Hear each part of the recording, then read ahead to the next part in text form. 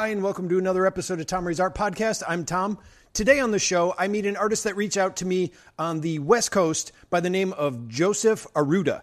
And he actually has a background working with DeviantArt. I was really surprised and excited kind of, because I've always been a weird fan of DeviantArt, but I always feel like I use it and then I don't. And then I'm like, oh yeah, go back and use it again. He used to do work for DeviantArt, and we talk a little bit about that. He has a computer sort of background and also an artist. He does like acrylics and paintings and gouache and all really cool artwork. And again, it's one of those things where, and I think I say it to him in the show, it's like, it's one of those, his art style is one where it's like, that's what I wanted to be when I first started out. I just couldn't do it.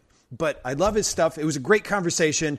Super nice guy. Here is my interview with Joseph Arruda, starting right now.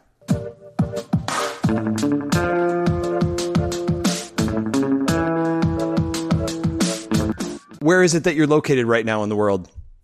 I am in sunny San Jose, California, about 45 minutes south of San Francisco, for those that are not aware of the geography. Well, and, California is so small. I mean, it's just, in one of two places, right? There is the classic problem of anyone who comes to visit. And they're like, oh, I'm going to come see you. I'm like, how close are you? They're like, oh, we're going to be flying into Los Angeles. I'm like, you've got a 6-hour drive ahead of you. Right. They're like, oh, Yeah, there's actually like different climates in California. It's so large. Northern California is not the same. No, not at all. It's a very common thing to do here when you're in your college years to do. At least it was when I was in college, was to do a ocean to mountains thing where either in spring, late early spring or late autumn, where it's like, hey, let's get up early in the morning and either drive to the coast and have a morning swim and then drive up into the Sierras and go skiing or snowboarding, or do it in the reverse. Simply for people who are a little bit inland like me, it's like, nope, go to Lake Tahoe, get a couple of runs in, and then go to the ocean, get a couple of laps in. Can I just say, though, all of those options are still pretty cool options regardless. I mean, go to the ocean, go to Lake Tahoe. I mean, come on, man. Look at all the cool stuff. Complaints, but people are like, you actually do that? I'm like, yeah, because we can. I know. It's a perk. You may as well take advantage of it if you can. Absolutely. How long have you lived out there? I'm a born and raised. You were? Okay. Really, people, I'm born and raised from in Silicon Valley, and they're like, people were from there? I'm like, yeah, we're from. They don't all just show up. Some people showed up and then had kids, and we stuck around. Right. And here's a question. Okay, this is just my own ignorance, and since I have you here and you brought it up, something it's like one of those things I never think to look it up when I have the opportunity and always forget and never got the answer. Did it get called Silicon Valley because of the tech movement there, or was it always called Silicon Valley? No, believe it or not, and I'm in my mid to late 40s. So when I was a kid, it was still called, it was just starting to be called Silicon Valley. It had its nickname for many decades, because it was big on agriculture, was the Valley of the Earth's Delight, or the Garden of the Earth's Delight. Okay. There's so much agriculture here. And it was, that was the shtick that was kind of placed on it. It became Silicon Valley because I think by the mid 80s, the semiconductor industry had really taken off. Okay. And, Apple had popped up. Windows was based out of Redmond, but they had presence here, and you had a whole bunch of big Unix companies. I actually started my tech career at a place called Sun Microsystems, which was a pretty big giant in the 90s. Oh yeah. And by that point, it became very rapidly, it's Silicon Valley. Mm-hmm. Okay. Right. Sure, which has no real geographic markings. It's just like, oh, if you're kind of in the Bay Area, sort of near where the tech companies are, you just call yourself that. Right. Yeah. I'm there. Well, and I always wondered if it was just one of those happy coincidences, kind of like doctors named Dr. Apple, the healthy doctor, one of those things where, or the ironic ones where, oh shoot, now I can't think of it, but I have a dentist who has a great name for an optometrist. One of those things. It's like, why didn't you go into optometry? Your name would be perfect for that. And instead he went into dentistry. Of course, I'm forgetting that name right now. So moot point. So anyway, so you're living out there, and then, you were working in the tech industry. Were you always doing art, during that time period too? I'm the classic kid who started doodling it, you're 5 years old, you're trying to draw the Sistine Chapel on your parents' living room wall. Wait. You're drawing, no, most kids are like drawing Scooby-Doo. You're doing Sistine Chapel? I grew up in a very household. Okay. All right. I wasn't actually trying to be that ambitious, probably. But I did like religious iconography at a young age. I'm now very much an agnostic, but I definitely grew up in a classic almost stereotypical. If you're familiar with Portuguese culture, it's that typical Southern Mediterranean thing where it's like, Catholicism is heavily a part of the fabric of it. Okay. So I grew up with that imagery. So some of that, stays with you. It never quite leaves. But yeah, at a young age, started doodling, never quite stopped. Yeah. It's been a perpetual part. Art has been a perpetual thread since at any point that I can remember. But you went on to pursue a career in the tech industry.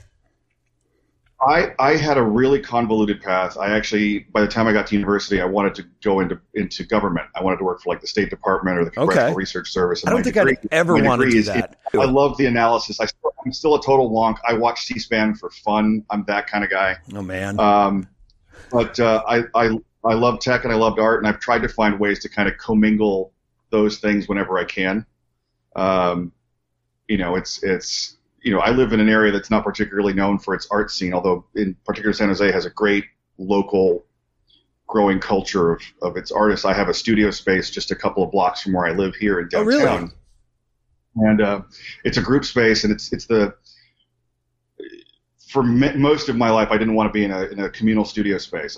I saw most of them as a little bit too niche, like, oh, we're all plein air painters, or oh, we're all urban artists, or oh, we're all, pick a theme and they kind of grouped together. And the one that I found here, it happens to be called Local Color, is just really, it's like their only connecting thread is we're all local artists. We all represent kind of what's here. And we've got guys who are professional sign painters in that very kind of classic vein. We've got folks who are, your urban artists, your graph artists. We've got folks that do. There's one gal there who does amazing work. That's kind of, I call it the Audubon Society. Like, she does amazing plant life, animal life paintings. And so the group has a shared identity in our locality, but beyond that, we're kind of all the different flavors of here's all the Baskin Robbins flavors of what San Jose has. And I when I saw that group popping up, I naturally gravitated that way. That felt pretty natural to me. How did you come across that group? Pure dumb luck. Oh, really? Okay. I had moved into downtown about 8 or 9 years ago from the burbs. Okay. And a friend of mine had recommended me to, there's a local rag for arts and culture in San Jose. They had interviewed me, and then the series of connections kind of eventually led me to those folks, to Local Color, and I was immediately drawn in because it was a very inclusive group. They had initially, through assistance with the city, they had taken over 20,000 square feet of an old Ross store. The building was going to get eventually demolished to build this high-rise. That was a couple of years off. So they got the space on the cheap. Artists could, rent studio space really affordably. And you had a repurposed 20,000 square foot Ross store as a play space, which was fantastic. Yeah. Now that space is actually finally getting demolished. I have moved into a secondary space, which is a former kitchen supply store. Which is kind of fantastic. It's great because the spaces have their own personalities, and you got to get to embed yourself into it. But yeah, I found it through just naturally networking and trying to see what the local scene had to offer. Okay. Having kind of operated on the periphery of it throughout my adult life up until that point. Okay. When you say naturally networking, like what would you say some of your networking? I want to say aspects. That's not right. Techniques, I guess. Technique. Well, I mean, in my case, I'm not too much of a delicate flower, so I have a dent-proof ego, but it's not. I have no problem kind of like showing up at events, kind of going, "Hey, that's really cool," and just kind of. I will engage in any conversation that's available that people are So I started going to every opening I could because there is so much interesting stuff. I'm like, oh, there's an art opening down the street. Oh, hey, there's another one over there in that neighborhood. I'll go over to that. And eventually you start seeing some of the same faces. Eventually start saying, hi, oh, are you involved with X? And then it just kind of happens. I didn't go seeking out the hi, because I am not the hi so much. I don't think a lot of people are. I think that gets overblown. I don't think I run into too many people that are that way. Yeah, but when you start seeing the same faces and you start like, oh, hey, you were at the last thing over there, and like those kind of conversations are much more natural. Yeah. And since you're at the same place, trying to look at the same things, you have the same interests. It becomes a lot easier to kind of, oh, hey, what's up? How's it going? Oh, were you see the thing last week over there? Oh no, is it still going on? That's really the bulk of it. Right. And with social media, eventually you start trading handles. and then you find out, oh, so and so follows so and so, who's also an artist. Oh, that's actually really interesting. That's how I do it. Yeah. a great example. When I moved into Local Color, I eventually became an artist in residence there, and I realized that there were 2 or 3 people in the space that I had been following in some cases for a couple of years, and they just happened to be there. And I'm like, wait a minute, oh, you're him. Oh, you're her. And you're kind of, like, it's a fantastic feeling, because all of a sudden you kind of feel like you've made it. Yeah. In a way. Because these are people that you actually are really interested in. You respect them, and it's kind of like that was a pretty neat feeling right there. But yeah, it's nice to find you actually make a face or a name to the face or face to the name. Right. So yeah, that was my networking. Okay. Which has worked so far. Valid. Yeah. No, that's all that makes sense. It really is the hardest part is the doing it in public thing, but the following people through other people that you like on social media type stuff. That's always an easy thing to do. At least it's a good start. I know that. I mean, that's what I started out as. Then the problem is you end up having like 10,000 people that you follow, and then you rarely see anything on your social media feed, especially on Instagram. That's the one drawback. And you can't just go and start deleting stuff that you're like, oh, maybe I didn't want to follow that. And then I feel bad. I can never delete. Even when someone unfollows me, I'm like, yeah, but I still like what you're posting, and I'll keep it. I've hit that dilemma. I mean, it goes in phases, because I mean, for me, like, I do follow a decent number of people, but at some point, some are definitely busier than others. Right. Like I flip out. I mean, I use Instagram primarily as kind of less a promotion object and more of a here is my running kind of. Here's my tab of what's going on in my life at any given point in time. Right. Because I draw daily, so if anything looks remotely good, it goes up in whatever state it's in. Right. I try to prove that to mom that I'm actually feeding myself, so I occasionally show stuff. That way you don't have to call. Are you starving yourself? No, Ma. No. I try to hit the trails pretty often, so there's often kind of whatever running travelogue of where I'm going to.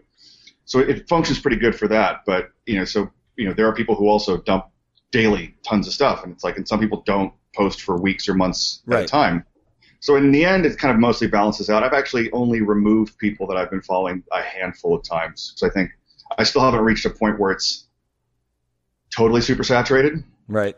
But I am probably missing some things because Instagram's stopped doing the fully chronological bit, and the algorithm, and I've heard as of this week they're going to be making more changes. So it's more like watch. But I think humans are somewhat, and I think if you're an artist, there's a little obsessiveness in you by design. Like, I am that classic example of a person who has way too many books, of which I only read about half.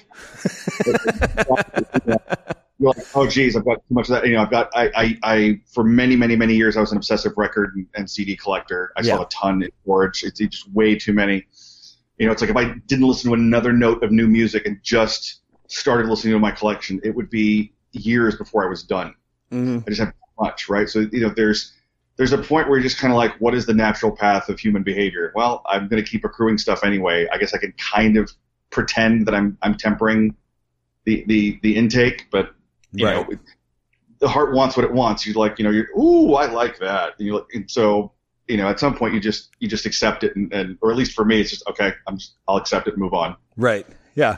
And speaking of we could go on about social media all day, but we're not here to talk about that. We're here to talk about you. And what I would like to know first of all is how would you describe, or at least what's the pitch that you have for what your art is? Because there are a couple of different aspects to it. So I'd like to know how you would describe it.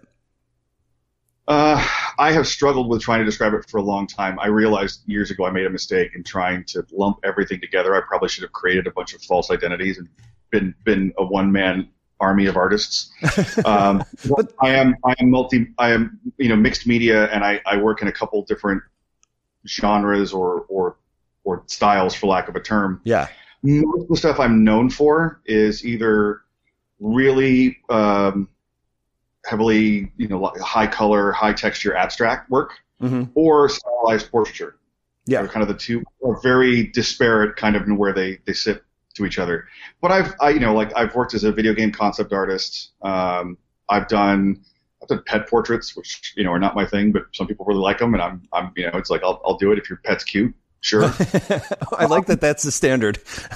I've done surreal illustration work, sci-fi stuff. I kind of dabbled because my tastes are really disparate, and I've never been really good about going, oh, I'm only going to focus on this. I'm like, no, I'm interested in drawing this thing. Right. And it's actually part of the reason why I didn't choose to do art as a primary career driver. I've occasionally jumped into that field and I've jumped back out.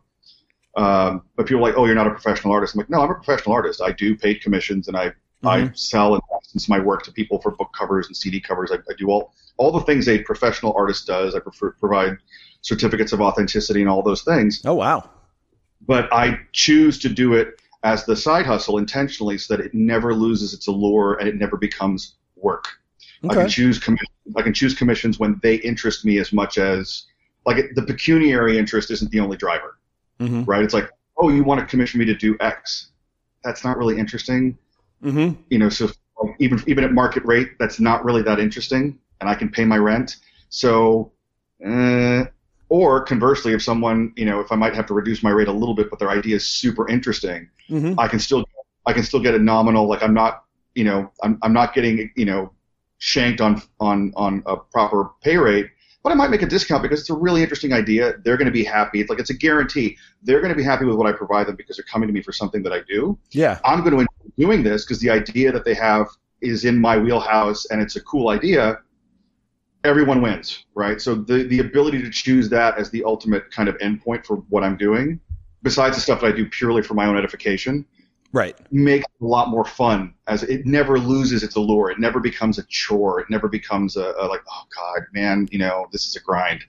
And I've been lucky that the closest I ever got to that was when I was doing the concept work for a video game company, where I did that for a year and a half. And there were large parts of it that I enjoyed, but then you'd get these assignments like, we need you to draw trees. Right. For the next 3. Just draw nothing but every kind of tree you can in all dimensions. And I'm like, how many trees do you need? Like, all of them. You're like, can't you just copy paste? At some point, it was a sci-fi themed, multiplayer. It was a large scale multiplayer game. Okay. And I was just like, I get to draw crates now for 3 days. So, is this concept art, is that actually art that gets used in the game, or you're creating the concept for like storyboards or layouts, or like what does the concept art entail? At that point, the game company was really small. We were just starting out. I was the first. So everybody did everything, I assume. Yeah, so I did all of the concept art until we started hiring the animator staff and everything. And it was like, okay, design everything. Like, okay, I was working with the founder of the company to kind of storyboard out bits. I was designing all the initial character ideas, the basic, like the color palettes and all that. I was doing all the art direction kind of basically to start. And as we hired more people, it became a collaborative thing. But nonetheless, you were a small crew of people. So, you're like, okay, I guess I'm drawing shoes for the next week. Like, what do boots on this world look like? Well, you'll come up with a few options. And that was the closest it got to a grind, because you just realized it's like, oh, this is going to have to follow a very linear path, and it's going to be like, it's not going to take, part of the fun for me when I'm working on something is kind of meandering. Like, there's parts I know I'm going to do because, I'm commissioned to do this, and this is the general idea of what the end point is. But how I get there is, it's kind of choose your adventure, right? It's like, I'm going to figure out how I'm going to get there on my own term. When you're doing the concept art bit, it felt a lot less so. It felt like, here's your track, right? Go. And that actually confirmed it for me, because this was 21 years ago when I did this. Okay. And I'm like, this is exactly what I was scared of, and this now confirms it. So I'm not doing this gig again. And ever since then, I've been much, much happier. What did you go off onto, or what did you go off to do after that? I went back into tech. Okay, you did. And I like working in tech as a day gig. I'm a tech junkie. Like when you had mentioned you have a Linux gig. I worked for a company called VA Linux Systems. I worked for Sun Micro. Okay. It's very much my wheelhouse. But that was also the period where I started discovering like art software. Like, I still need to do everything, part of it in analog. I will never give up paint. I will never give up pencil. I agree with you 100%. But I've actually spent most of my adult life figuring out processes that meld kind of analog and digital together.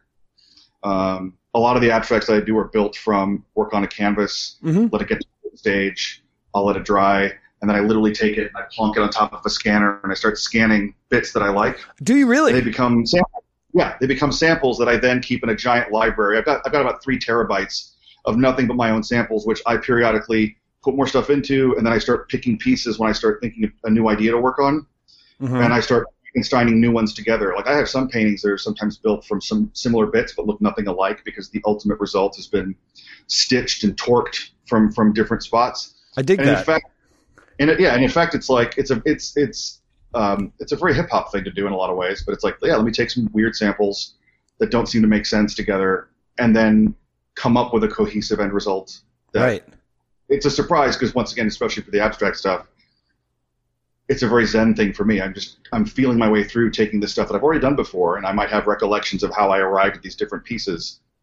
And then I go, okay, oh, this is looking totally different than what I had even thought it might be, but it's looking cool, so I'm going to keep going with this. And sometimes you surprise yourself, but I'm fascinated with the technology for facilitating that kind of stuff. There's obvious benefits to like, oh, I can tweak colors, or I can mess with contrasts and play with the histogram and the actual stitching and masking and doing stuff. But I think there's more to it than that. I think it actually facilitates different conceptual way of working with your own stuff. Yeah. And there's also stuff out there like I love arabesques and I like patterns and textures. So I have tried to find software like that lets me write my own filters, that lets me create my own effects, that become kind of strictly my own thing. So I can never switch to one side or the other fully. Like if I had to pick between the two, I would probably go straight back to analog by preference. There's something about the kinetic feeling of working into a surface that nothing else really replaces. Yeah. But I love being able to bounce between the two and keep iterating on like, oh, I did that piece 6 years ago and it was mostly crap except for that one spot. I'm going to scan that and do something with it, right? You don't know what it is, and someday, somewhere down the line, there's paintings that I have finished in the last year that parts of them probably started 15 years ago.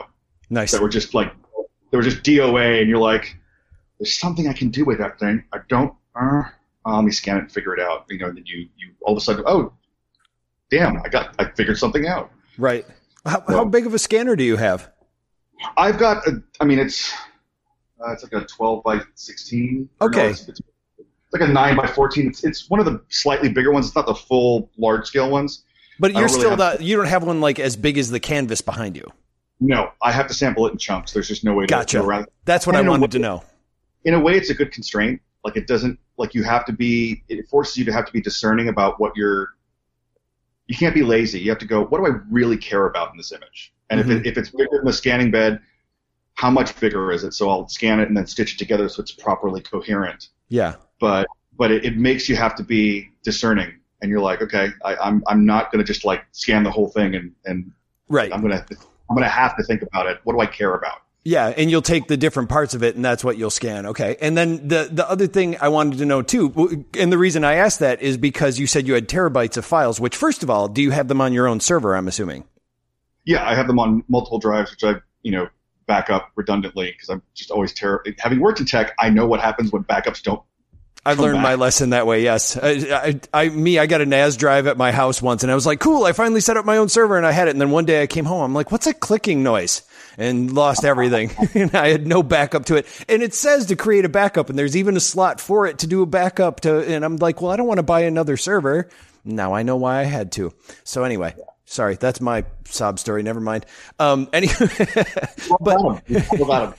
But so with those, the other reason I wanted to ask that is because with all those terabytes, how do you organize them do you just randomly go through and like pick stuff, or how are you finding stuff or going, I'm going to save that for later? Like after a while, it gets overwhelming. I mean, even looking for photos, for crying out loud, of my family is just like, where's that picture we took? Maybe it was on this day. I can't say my system is great, but this is the other benefit of having worked in tech most of my life is that I actually, for at least all of my professional projects, I actually use a tool called Trello. I actually use on board from like agile methodology, which is used for software development. Yeah. To kind of track, is it if I have an idea for something, I'll put it into its own little note card. If I actually start working on it, it moves over into the slot of in progress, and it might sit there for however many weeks, months, years it'll be. Yeah. And then it's kind of like, once it's completed, then I have kind of a checklist of things in terms of how I publish it out to stuff. But I kind of track things that way in terms of what I'm working. Now, as far as how I deal with all the files, I've over the years, every couple of years, I have to kind of refactor my process because I think of a better way to do it, because eventually just the volume of files, it does get problematic. Mm-hmm. Part of it's just structured kind of like I've got a tree structure based on certain themes that I kind of come back to over and over again. So I know they're roughly going to be there's about a dozen categories, I think, at this point. Okay. And it's a tree structure. And within it, like as I'm working, I've got a naming convention for how I name my PSD and my TIFF files for which is the primary stuff that the base material ends up in. Yeah. So if I know, if I've completed a work, and we'll call it X, and so there'll be a whole bunch of files that might be, because of a particular theme, be inside of one directory. It'll have X in the name. And then if I've got something that's derived from that, I actually keep a catalog of where they kind of derive from. Smart. Because there's no other way to do it. I think right now I've only got like the last 2 or 3 years roughly cataloged, and it's in my Google Drive. It's a single, like, not a Word file, but a Google, Word file. Yeah. It's about 70 pages long. So it's like, it's good to keep track of, because there are times where you're like, wow, wait a minute, I sourced that from something else. I don't remember what it was. Uh-huh. It's why, it came from X. Okay. Otherwise it's, I figure at some point I'm going to croak. Someone in my family might care to like track what Uncle Joseph did. Here you go. There's my sense of immortality. Right. Who would have known he would have left us homework? I have left you as your inheritance an errand. Yeah. Oh, man. So that makes a lot of sense. And also I realize, too, it's kind of like when you do go flipping through old drawings or sketchbooks, it'll be like sometimes you'll probably run across something as you're looking going, oh, yeah, that thing. I'll save that for later. That gives me another idea. Yeah. I do that. I love going through. So I don't know if you're like me. I cannot, anytime I travel to a new city, if I walk by an art supply store, mm-hmm. I cannot not walk in. Yeah. And it's almost impossible for me to walk out without something. I know, and I don't need anything. Exactly. And invariably, if I can't find anything else that I really need, I walk out with another sketchbook. Right. And so it's like I've got dozens and dozens of sketchbooks that are in various states of completion. And, regularly pick one up, just random off the shelf and go, I should totally work on that. That would be totally cool to work on this weekend. Yeah. And go do that. I will say it's funny, though. I have in the past year definitely leaned more towards the using.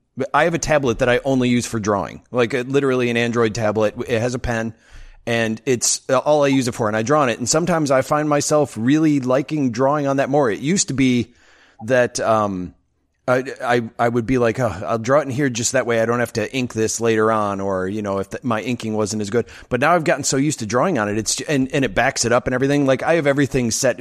Every program I use is set to, if I have a drawing, it just saves it to my Google Photos. So that makes it easier too. So if I ever need it, no matter where I am then I switch to my phone or my laptop. It's all right there. I don't have to like back it up and save it and all that kind of stuff. So I only just started dabbling with a pad for drawing. Yeah. So I still, like in the last 3 or 4 months, it's a very new thing for me, for actually like starting drawings from a pad. Yeah. It's been interesting. I'm not doing it super regularly, like at least once a week I'm giving it a go. I think it's because after decades of just knowing how to do it with an actual pencil. Right. The muscle memory of switching to the tools, because I've been playing with Fresco from Adobe and Procreate. Okay, Procreate. Both are pretty good. They both have things that I find really interesting and likable. They both have certain features and stuff.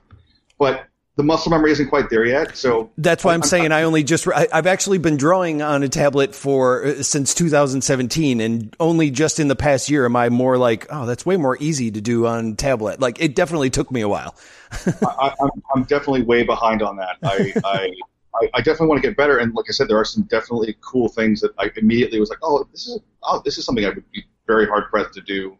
Yeah. With any natural material, but it's it's a total sea change in terms of thinking. I do like the fact that like both those apps do auto backup. Like, if you get out of the file, like you want to save this, you do.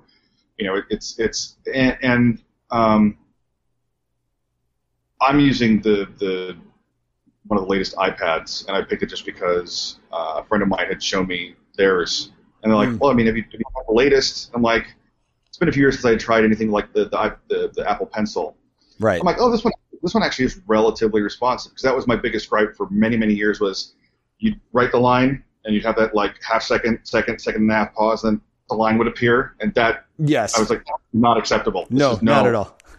Like, you can't wait. I'm like, it's not about the waiting. It's my brain is already moving on to the next line, and I can't move to the next line because it's the delta between like it doing stuff. Yeah. So I the latency, you can't just auto accept a latency. Like, it's not natural. And so this one has gotten close enough to where I'm not really noticing it. Mm-hmm.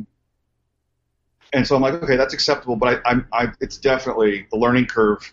Like, I feel like I'm a teenager again, learning certain basic things. The thing that's hard too is there are some things that you can do with analog. Like, there are some, like first of all, I love your figure drawings or your portraits and all that kind of stuff. I love the style that you have. It's one of those things, and I've said this to a few other artists. The style you do with that is the style that like I wished I could do, and then I finally had to accept I can't.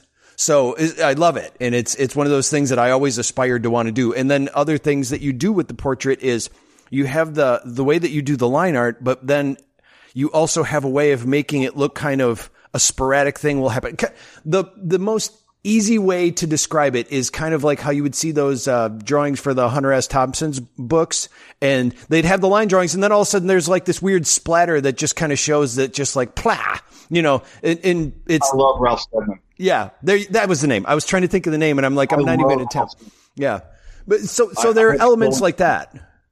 I have stolen from him pretty judiciously. Okay. There's a couple of artists that, so I steal from everywhere. I totally have tried to, I will not claim to be as good as any of these artists at all, mm-hmm. but I really believe in the Pablo Picasso. It's like good artists mimic, great artists steal. I've just totally admitted I am stealing stuff everywhere.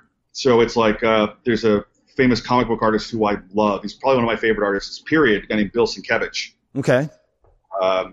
He got famous for being the first artist, I think, to kind of train wreck Frank Miller. Frank Miller, I guess, used to really like demand artists do things a certain way, and he kind of went, nah. Yes. And his visual style is a little bit Ralph Steadman, a little bit Gustav Klimt, a little bit kind of like. I think I know who you're talking about. Yeah, he did a bunch of comics in the 80s that became super famous, including this very David Lynch kind of comic called Stray Toasters. Mm-hmm. He did Electro Assassin. He did a couple of issues of a series for The Shadow back in the 80s. Oh, nice. Really fascinating guy. And he has that same, like, he's a whole bunch of effects where he kind of warps and because I especially when I was an adolescent and early adult, like I wanted everything to be very realistic. I wanted to get that was when I went to junior college and I started to take serious studio classes and stuff. Yeah. I wanted to get the technique down, and then I got the technique pretty good. I thought I wasn't absolutely A+ rock star, but I was a solid studio draftsman and I realized that most of the artists that I really liked seemed to have good technique, but they had stylized to a point where they kind of really went off into their own separate space. That stuff fascinated me more. Yeah. So something like Gustav Klimt, I was like, what? Like everyone knows the Kiss, that classic kind of layout. I'm like, that looks so amazing. And I loved fashion photography for the same reason.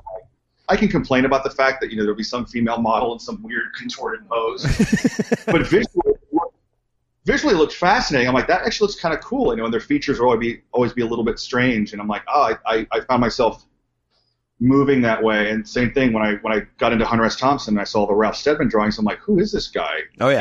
I think I was late in high school, like junior or senior, when I first really started reading him. And I you go to the library, pick up the books, and like, these illustrations are amazing. They don't make any sense to me, but they're amazing, and just start stealing wholesale.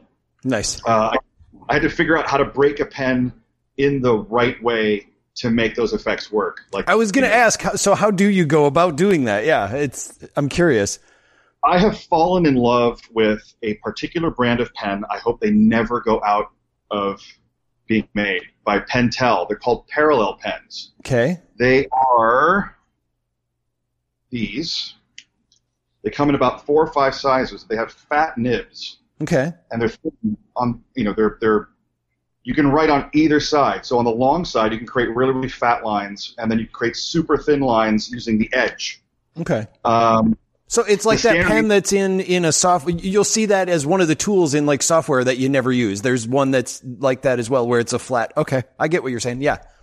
And the great thing is, if you got the right hand control, you can manipulate it such that if you and you got to pick the right paper. This is a mistake I had to practice figuring this out on different paper surfaces. Okay. Where if the paper's too thin or there's a little bit too much tooth in it, it'll grab the pen and it'll mess up the pen basically, or it'll just wreck the paper. But you can get the it's like trying to slide something across a slightly rough surface and it starts to skip. Oh yeah. And it creates a splatter effect. And the default ink in it also is water soluble a little bit. So even after you've written the lines, if you want to start to make washes with it, you can just do it straight onto the surface. Huh. It's a really cool it was one of those pens where I'm like, what is this thing? And once again, in an art store, saw it and went, I don't know what that is. Okay, one of them's not too expensive. I think at the time they were like $8 or $9 a pop each. I'll grab it and dinked around with it for a couple of days. Wasn't making too great a process. And then I started to really, I'm like, well, okay, I don't really care. And I started really to mess with it. That's when I was like, oh, this is doing some really interesting stuff. So I bought a few more pens, wrecked a few of them, and then I finally got the physical control to get it so that I could make the pens last. I could get the effects going. They're fun pens. I'd never heard of them before. There's a couple of artists that seem to be using them. I've seen a couple of YouTube videos of different artists who have found them. And I see them in enough stores that they've got to have some. They've been around for about 4 or 5 years, at least as far as I can tell. Yeah. And they seem still selling. So people are using them. I think more people use them for like calligraphy, which makes sense, than for illustration. But I've tried using calligraphy pens for drawing, and most of them don't work out for me. They're a little bit too rigid. They don't splatter in a very interesting way. They just kind of go. And they're expensive, right? So these are pens that are relatively affordable, that you can manipulate a little bit, and do cool stuff. And I am totally. There's certain things. I don't know if you're like this. There are certain materials you must have to do what you do, and then there's other stuff that's optional. I've got a small cluster of things I must have. Like when I'm doing portraits for skin tones, I always use a blue base, and it's always gouache, and it's always from Holbein, and it's always ash blue. Oh, it's wow. a non-negotiable. Every other color goes on top, that's fine, but I start there. So all of my portraits always start like in their work in progress. They have kind of almost a phantasm, ghost-like effect as they're kind of being built up. Okay. And sometimes I leave them that way. They end up looking okay, but it's got to work that way. I've tried doing other things. And I'm like, nope, that's whatever it is. That is my thing. Huh. So these pens are now part of the. I've got to use them periodically because it's definitely like my drawing style. Very much feels natural using these pens. Cretacolor makes these graphite pencils that I am totally in love with, and I've used them for the better part of a decade. They're like, I don't see myself ever getting tired of them. Okay. Graphite pencil that isn't super messy, but has a really great, like the depth of the black in like a standard, 2B. It's like, wow, this is great. Like I have not found, and the coatings on the outside of them, like these. They're the coating on the outside. You don't get your hands all dirty. You don't, they sharpen really easily. Oh. And they don't all fall apart in the pencil sharpener. That's everyone's favorite. Where you're like, I bought a pencil, a third of it, and the other 2/3 is inside as shavings. Yeah. So, yeah, I love to experiment with materials and find ones. When I find one that's remotely working for me, I latch onto that thing like nobody's business. One of the few other bits of luck living in the Bay Area where we've got tons of art stores here. Right. All the universities, and there's several art schools in the area. There's the Art Institute. Most people know about that. But San Jose State, which is just down the street from here, Stanford, Berkeley, like all these universities have big art departments of their own. Mm-hmm. And so there's lots of art supply stores. And when I was a kid, like I'd go through all of them. It's like, oh, here's Flax, and here's Amsterdam art. Here, just do the tour. Yeah. So I kept picking stuff up, and because otherwise I don't think you would find this stuff. I mean, maybe now you would because Amazon lets you kind of, but figuring out what actually is I have a hard time buying stuff off of Amazon unless I know what I'm buying. Right. Yeah. No, I get that. I'm like, is this what I want? You know, it's not, because you're like looking at the photograph. I'm like, is that actually what I'm going to get? Right. I've made some impulse purchases off of Amazon that I later regretted profoundly. Yeah. And with the new year opening up and being able to go out there and do stuff, like what kind of things do you have coming up artistically this year? I'm just starting to try to figure out a couple of projects that have been kind of stewing right before the whole COVID lockdown. Because actually my studio was closed for most of the COVID period. Right. It was the building was basically effectively locked down. I did my first real mural just a short while ago, so I'm thinking of trying to do another one of those. Is that the San Jose I had one? Always been. Yeah, there's one. There's a mural inside a Portuguese restaurant here called Petiscos, which is San Jose has only had one Michelin-starred restaurant in its history. It happens to be a Portuguese restaurant. Oh, nice. And me being Portuguese, was interested in that place, so I ate there a lot and whatnot. The restaurant group that started that has started a casual dining spot quite literally on my block, down at the other end of my block. Cool. And true story, they had come and pinged me on Instagram because they were just, I think they were just looking for artists. And they saw that A, I was Portuguese, B, I was an artist, C, I was in the area. Would I be interested in doing work? And this was during the beginning of COVID when they had asked me, and I said, sure, let's meet up and talk either through Zoom or whatever. They're like, you want to meet us at the restaurant? We can be socially distanced. So I met them at their original restaurant. We sat 3 table lengths apart. And the second I walked in, quite literally, one of them went, oh, it's you, because they had seen me inside. They're like, oh, you're that guy. I'm like, yeah, that guy. I was absolutely ecstatic, so I got a chance to do it. But it was a very daunting project because I had never done anything bigger than 6 by 9 feet. Oh, okay. And this was 17 by 30, and I'm like, I don't even know how to, and it was a very strange shaped wall and everything.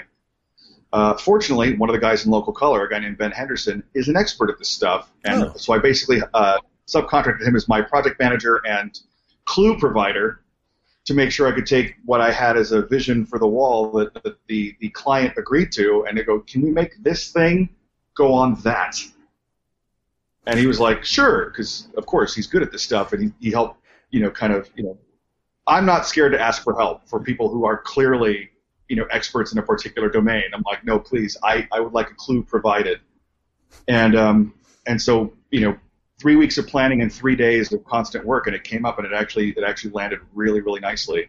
So I think I'd like to do a project like that again. I've had an idea for a graphic novel for the last several years that I've started sketching some stuff out for. Okay. It'll probably be at least a year to a year and a half semi-steady work, but it'll be. I've always wanted to try the idea. I've inked people's work before. I like doing inking on stuff like that, but I tend to obliterate other people's work, so I don't get asked much anymore. You don't adhere to the pencil drawings? I do in spirit, but not necessarily in tactical finish. Okay, right? It's gotcha. It's I'm trying to think of a really good example. If Ralph Steadman inked your pencils as a comic artist, at some point you're going to guess it's going to look a little bit like Ralph Steadman. Yes. It might still look like your stuff from a narrative perspective. It's probably going to look a little bit like Ralph. Mm-hmm. I'm kind of the same way. It's really hard for me to just follow they can't quite do it perfectly that way. Yeah. I have a couple of commissions going on right now for portraits. I've done a lot of jazz portraits, so I got a guy who asked me for a picture of a famous trombonist named Wycliffe Gordon. So I'm doing one of a guy named Charles Mingus. So I've got a couple smaller things in the pipe. I'm still trying to figure out what new normal is. Mm-hmm. I have worked throughout, my day job throughout the whole period, kind of cooped up at home, and I've kind of moved part of my studio back into here in my cramped little loft. Right. To do some things, but bigger stuff has still been, I've just totally put off and not accepted any requests because I'm I really don't have, I've just only in the last couple of weeks gotten the facility space back to start doing that again. So I've got to kind of start doing the rounds and going, I'm doing commissions now, give me a ring. Mm-hmm.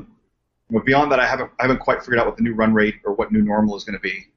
Okay. But that's the kind of stuff in the pipe. I have been working for a decade now on my own coffee table book. It's like one of those vanity projects. You're like, if I croak, can I leave at least one thing that kind of goes, this is what I'm about? And what's the subject matter of the coffee table book? Just a kind of I had enough people over the years who asked me, like, how do you do what you do? I'm like, oh, happy to explain it. I have no secrets. Mm-hmm. If you want to understand how I go about doing my work or where I get my ideas from, like most of my ideas, I listen to music every waking second of the day. I title most of my abstract paintings based on whatever I was listening to at the time that I finished. Okay. Sometimes people will recognize a lyric fragment or the name of an album or something, and they're like, "Are you a fan of?" I'm like, "Yeah." Yes. I was totally listening to that when I finished it. Yes. And my tastes are really varied, which probably reflects the art too. It's like I'll start the day listening to Miles Davis and end the day listening to Helmet, and that's a totally normal thing for me. Right. So I just thought, people keep asking me certain questions over and over again. Sometimes it's a technique thing, like, what pens do you use? Or, my favorite these days is I have friends who are becoming parents, and their kids are 4 or 5 and wanting to draw. They're like, what materials do you recommend I get my kid? I'm like, get 8.5 by 11 paper and a number 2 pencil. Yeah. Start easy, right? If they're not going to use a pad, like an iPad or an Android pad, start them on like you don't have to buy expensive materials. You don't have to they're 5. They don't need cold press board. They don't need just let them figure out what they want to draw first. And if they like doing it continuously, then you can move up the expense chain as a parent. Right. But I'm like, I'll just explain all this crap and I'll put a bunch of my drawings and paintings in it, and that'll be my ego stroking project. I see more and more people now with the ability to self-publish that it actually seems like a viable idea. Yeah. It would be nice to have kind of like a collection of your own stuff. I mean, we as artists, let's face it, we do have egos. This is something we would want to do. I'm not expecting to all of a sudden become, the next Salvador Dali, but it'd be nice to have. It's like, okay, cool. Yeah. No, I mean, I'm definitely my own books that I publish his biggest fan. I love some of the strips you have, because I remember, I think the first time I saw one of your strips was probably not even a year ago, but it was I laughed so out loud. Oh, when really? I saw it was a strip, and it was about CK1 and the TV series Friends, because I hate the TV series Friends. Right. I'm sorry, I have to admit that. But when the way you had set that strip up, I'm like, that is some of the funniest crap I've read in a long time, because it was a perfect distillation in 4 panels of that era so perfectly. Right. And I'm like, and I had CK1. Yeah. So did I. I was like, wow, that is so, the way it was lined up. I'm like, that is perfect. Yeah. No, it was an actual conversation I had that day. Because that's the thing is, some of my stuff is funny and some of it's not, because it's actually just let me think of something interesting that happened today. And sometimes it's just I try not to do too much about being upset about things. That's how the whole thing started, or at least it was trying to persevere through that. But now it's just kind of I don't know. I just think back, and sometimes it's like a dumb conversation I'll have, or a stupid thought. And I think one of them was about CK1, because I want to say it was something like I smelled CK1, and I was just I haven't smelled that in a while. Yeah, I can't remember it, but I know what one you're talking about. But thank you for that. I appreciate that. Yeah, I mean, when you had put out the call, hey, do you want to be on the podcast? I'm like, oh, I totally want to be on the podcast. Yeah. I think what you're doing is great work. Oh, thank you. I think so much of what, even in my own feed on Instagram, half the stuff I get now is pay to play. Yeah. And it's very kind of self-serving and doesn't feel natural, where your interviews, and I think that the fact that you pick such a broad array of people from, once again, it's let's just look at all the different facets and permutations of this, what it's like to be an artist, and just see where the conversations go, which I find, for lack of a better description, a really novel thing to do. Yeah. Thanks. Yeah. No, and I find that I meet more interesting people. I mean, literally, you can attest to this. I just said, hey, sign up to be on the podcast, and you did. And I was like, great. Can you do this day? It's good. No, I'm really glad. And then, what would you say is the place people should go to check out your stuff? So from a purely, if you just want to see whatever it is I'm doing at a particular moment, the Instagram handle is Zeruch, Zeruch.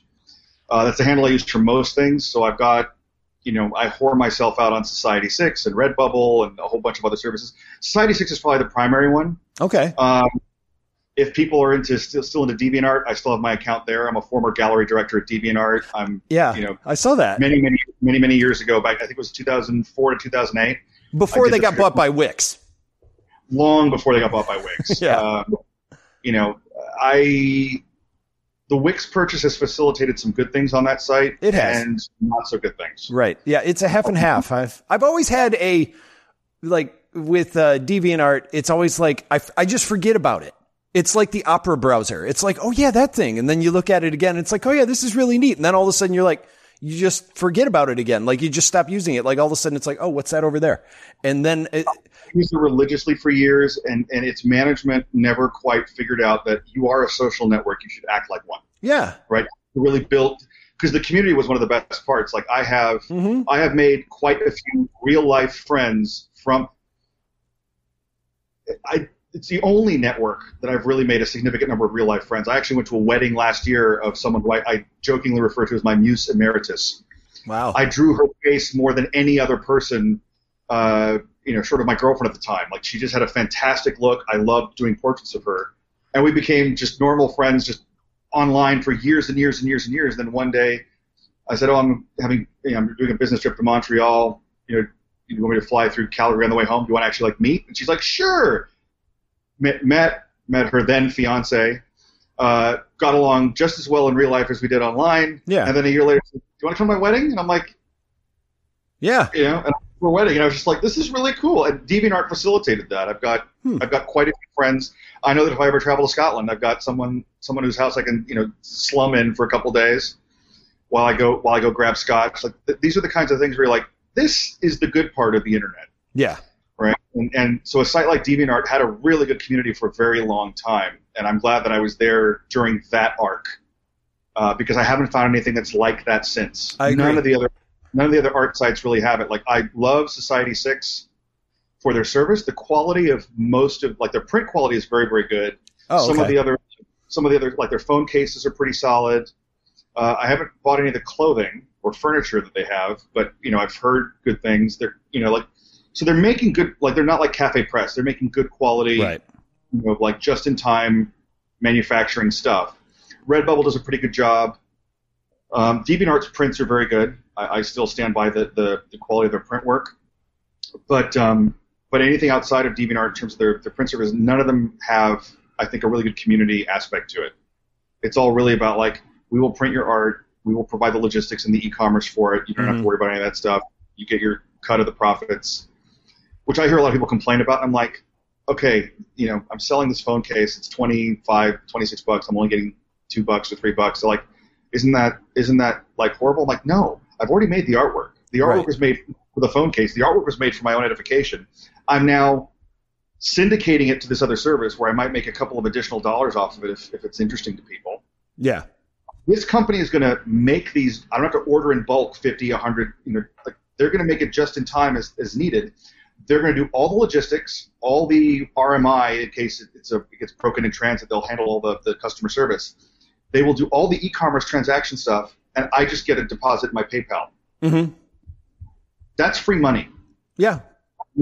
Yeah, right? And also on top of it, think of it this way. Then try to attempt to sell more than one is another good method. I mean, looking at it as a singular sale, going, I'm only going to make $2 off of this. It's like, but sell 10 of them, which you, again, still don't have to make. It's done for you. You sit in the background and do that every day.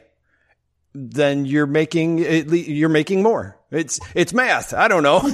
I can't think of a better way to describe it. But the more you sell, the better it is. And again, it's no effort from the person that creates it. It's no effort from me, to do anything more. Oh yeah, no, I totally love those services for that reason. It's like I'm going to do art no matter what. Mm-hmm. That's what I was trying to say. Yeah, I'm going to make it anyway. It's not a hobby. It's not a side hustle. It's a compulsion. Like it really is. I happen to like commerce as well. I mean, I'm happy to admit I'm a horrible capitalist. I want to, if I can make a few pennies off of my efforts, I'd be more than happy to. Yeah. Because commissions are nice because I can pick them, but they're not the primary driver for doing this either. It's just that I've been lucky that I can pick the ones that I'm interested in.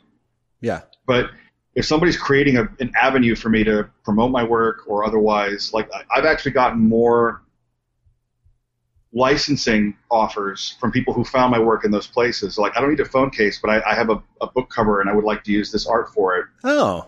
We've discussed that. And, you know, I license pretty cheaply because I've already done the work. So it's like, I'm not going to charge you like ridiculous, especially like the only people who ever ask me, I've never had like Justin Bieber ask me for anything. I've had people who are like, I'm a local author on this, you know, boutique publisher, or I mean, one of my favorites was I did this abstract work that I always really liked and kind of sat relatively obscurely, and then this little Australian band, indie band, said, we'd like to use this for, we can't afford a whole lot, we'd like to use this for our little EP cover. I said, well, yeah. I'll charge you $100 US and 2 copies of the CD signed. Nice. And they're like, that is great. I mean, because they really were. Like, there was just a little tiny local band out of, I think, Melbourne. And the music was actually pretty good. I was kind of like, for a while afterwards, I was like, you know, it's got my art, but listen to this, it's actually pretty good, right? So it's always a good bonus. Yeah. You know, and you're like, okay, that's kind of cool. And he's like, at that point, it's gravy. I've already done the work. The work's been sitting there for a year or two. Mm-hmm. Someone has decided they really like it for a totally different purpose. They've come to me and asked permission, and I'm like, okay, here's a contract, sign it off, great, you sent me my stuff, go forth and be awesome, right? Works out really, really well, and you know, I love that stuff, and it's low friction. Yeah. The internet facilitates making that totally low friction. So yeah, sorry. No, tangent. That's all right. I do it all the time. So what this show is tangents, but I do want to thank you so much for talking with me today. I'm really glad that we got the chance to meet. Thank you for having me.